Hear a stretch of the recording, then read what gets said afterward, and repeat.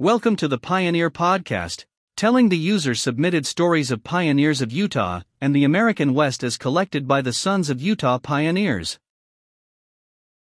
This episode of the Pioneer Podcast is an audio file generated by a pioneer biography submitted to us at pioneerstories.org, a webpage of the Sons of Utah Pioneers. We invite you to share your family pioneer stories too, by going to pioneerstories.org and clicking the red Submit button. Your story will also become a part of this podcast, where it can be shared with other family members as well. Now, here is our pioneer story. This episode is about Abel Alexander. Abel Alexander's parents trained their children to be industrious, honest, healthy, religious, and to have a good sense of humor.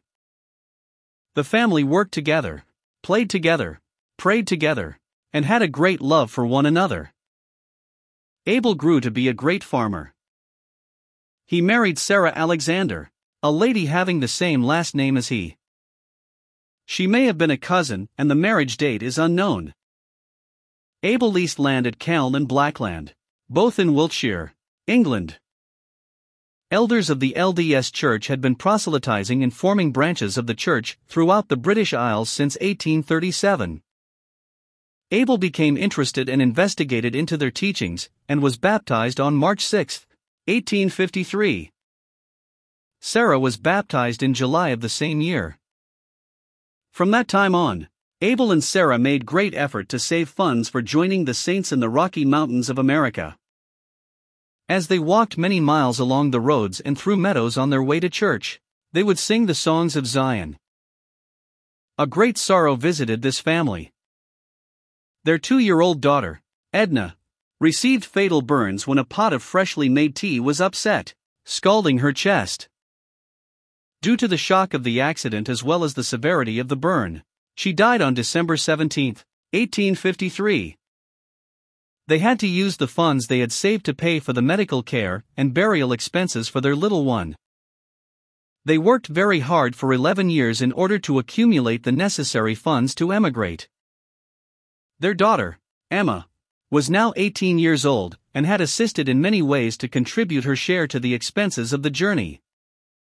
Finally, their family joined other saints in the trip to London. On June 3, 1864, they sailed down the Thames River from London on their way to America on the ship Hudson. John M. K. was president of the group with George Halliday and John L. Smith his counselors. The saints were called together for meetings which were inspirational to the saints and helped to knit them closer together. Other times, they would sing, play instruments, dance the cotillion, and in other ways have enjoyable times. However, they also had hardships, worries, heartache, pain, sickness, and the death of 9 children from measles. The ship finally arrived in New York on July 19, 1864 after 46 days on the ocean. They took a boat and came around by way of New Orleans, up the Mississippi River, landing at St. Joseph. The boat was an open-top cattle boat and had not been cleaned. The saints were so crowded, they were unable to either sit or lie down. They stopped in Wyoming, Nebraska in order to regroup and become equipped for the journey across the plains. They joined the William Hyde Wagon Company and arrived in the Salt Lake Valley on October 26, 1864. After their arrival, Abel and his family decided to move out to Bountiful. They moved into an adobe home, and Abel hired out to his neighbor, John Moss, to herd sheep. Abel's daughter later married John Moss and had 8 children. Later, he moved into a home of his own on a small farm on 1100 West. Abel owned the first reaper in South Bountiful. It would cut grain, pile it on a little platform, and when it was large enough, it would dump it. The farmer would tie these piles into bundles with grain stalks doubled around the heads of grain to hold them tight. The first mowing machine to cut hay was owned by him also. He received $1.50 per acre for cutting. Abel was very active in the Sunday school organization in South Bountiful No. 2, which was held in the Rock Schoolhouse at Cleverly Crossing. He furnished the bread for the sacrament service and helped greatly with the school's problems. His first wife, Sarah, died just 11 years after reaching Utah. A year after that, Abel married Hannah Kilburn.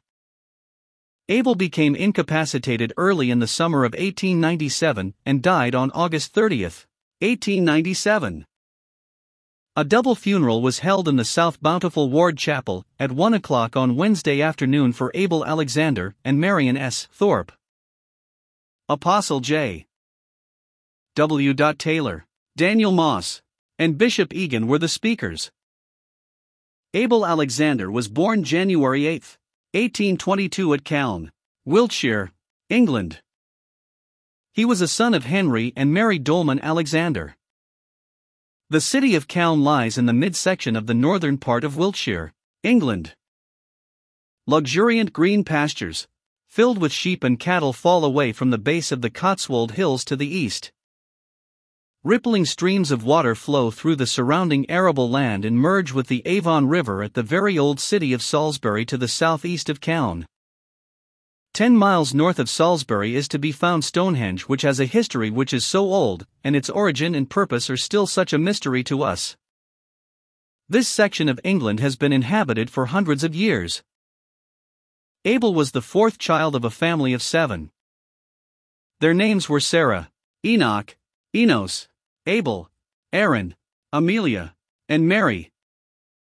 His mother was well versed in the arts and crafts of homemaking, and also assisting with work in the fields, milking cows, harvesting crops, and feeding the animals. She was an outstanding mother who trained her children to be industrious, honest, healthy, religious, and to have a good sense of humor. The family worked together, played together, prayed together, and had a great love for one another. Abel grew to be a great farmer. He and his family leased the same farm for 30 years. That record tells the kind of honest laborers they were. They worked long hours with very small pay. They endured many hardships. Abel married Sarah Alexander, a lady having the same last name. She may have been a cousin, and the marriage date is unknown.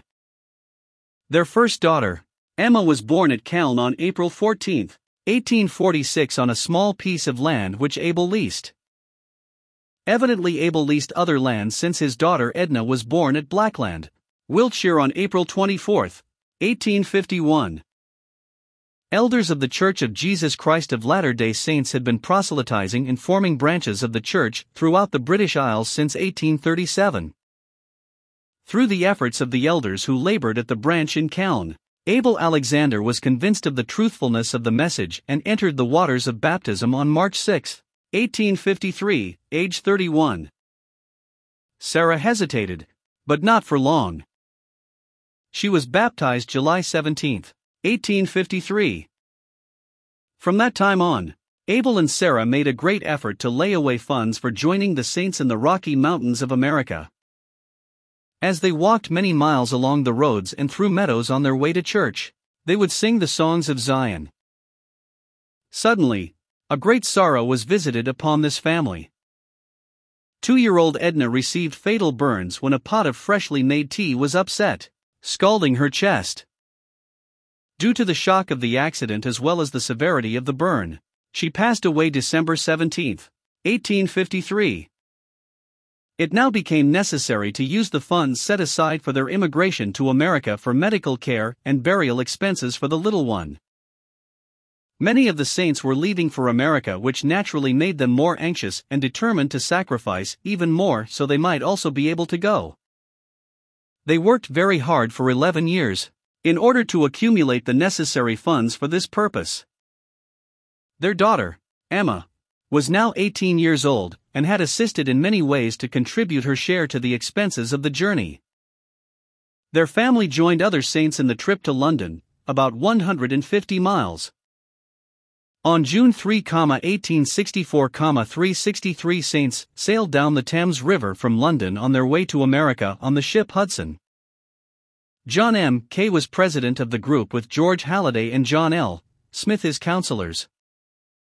Matthew McCune was appointed to take care of the needs of the passengers. The saints were called together for meetings which were inspirational to the saints and helped to knit them closely together. On other occasions, they would sing, play instruments, dance the cotillion, and in other ways have enjoyable times. However, they also had many hardships, worries, heartache, pain, and hunger. Many little children were very ill with the measles. 9 of them died and were buried at sea. Food had to be rationed. Often, they ate only hard biscuits. Many became seasick. Many of the saints were not physically fit for long hard traveling and all that lay ahead. The ship finally arrived in New York on July 19, 1864. The journey took 46 days. George Q. Cannon met the company as they carned off the ship. On August 2, 1864, they took a boat and came around by way of New Orleans, up the Mississippi River, landing at St. Joseph. The boat was an open-top cattle boat and it had not been cleaned. The saints were so crowded, they were unable to either sit or lie down. For those who were well, this must have been terrible, but for those who were sick and weak, it was unbearable. They stopped at Wyoming, Nebraska in order to regroup and become equipped for the journey across the plains. They were assigned to a group of 400 saints with William Hyde as their guide. The church sent 170 teams and wagons from Utah to the Missouri River in 1864 to aid the poor. The pioneers had hoped for a successful journey, but as they traveled, many became seriously ill with mountain fever. Some of them never recovered and were buried by the wayside. 4 families were allowed 1 wagon and 1 bake-over. At each stop, these families would cook their meals and then pass the bake-over on. Often one of the families would go hungry because they lacked time enough to cook the meal before the company moved on. As they passed through settlements, they were able to buy milk, eggs and other commodities. God's blessings were with them and gave them strength for the day. Many mothers carried their babies in their aprons all the way across the plains. Those who survived the hardships of the journey arrived in Salt Lake City on October 26, 1864. Abel Alexander and his family were among that number. Soon after their arrival they began looking for a home. Some of the saints were locating in Bountiful and Abel and his family decided that there they would like to settle down. They moved into an adobe house that stood where the Wilford Hatch home, 1957, now stands. Abel hired out to his neighbor, John Moss, to herd sheep. John Moss was a livestock rancher. Abel's daughter later married John Moss and 8 children were born to them. At this early time, Bountiful consisted of 1 ward, so it was necessary for the pioneers to walk a considerable distance to attend church in East Bountiful. Some of them even walked to Salt Lake City and back to attend conferences. The experiences of the Alexanders in England and crossing the plains helped to prepare them for the rugged life of the pioneer. The length of time Abel worked for John Moss is not known. He later moved from his first home to one of his own, a small farm, located on 1100 West, across the street from Salters and James Howard. Abel owned the first reaper in South Bountiful. It would cut grain, pile it on a little platform, and when large enough, it would dump it. The farmer for whom he was reaping would tie these piles into bundles with grain stalks doubled around the heads of grain to hold them tight. The first mowing machine to cut hay was owned by him also.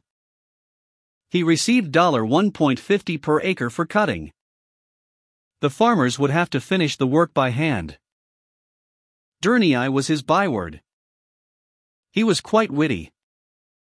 He rode a horse sideways like a woman and without a saddle.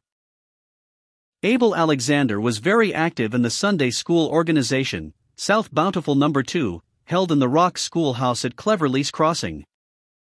He furnished the bread for the sacrament service and helped greatly with the school's problems. His first wife, Sarah, died December 3, 1875, just 11 years after reaching Utah.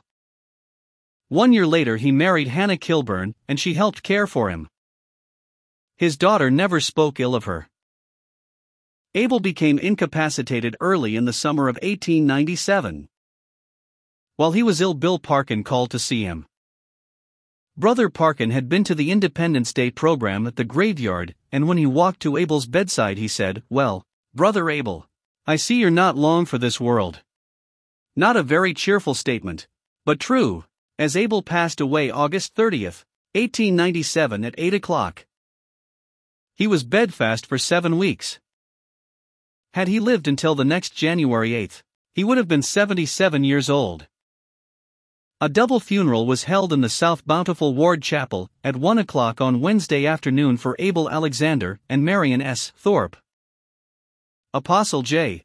W. Taylor, Daniel Moss and Bishop Egan were the speakers. Thanks for listening to the Pioneer Podcast. We would like to invite you to subscribe to and share this podcast with others. Also, please leave us a review at the iTunes Store that helps us more than anything else.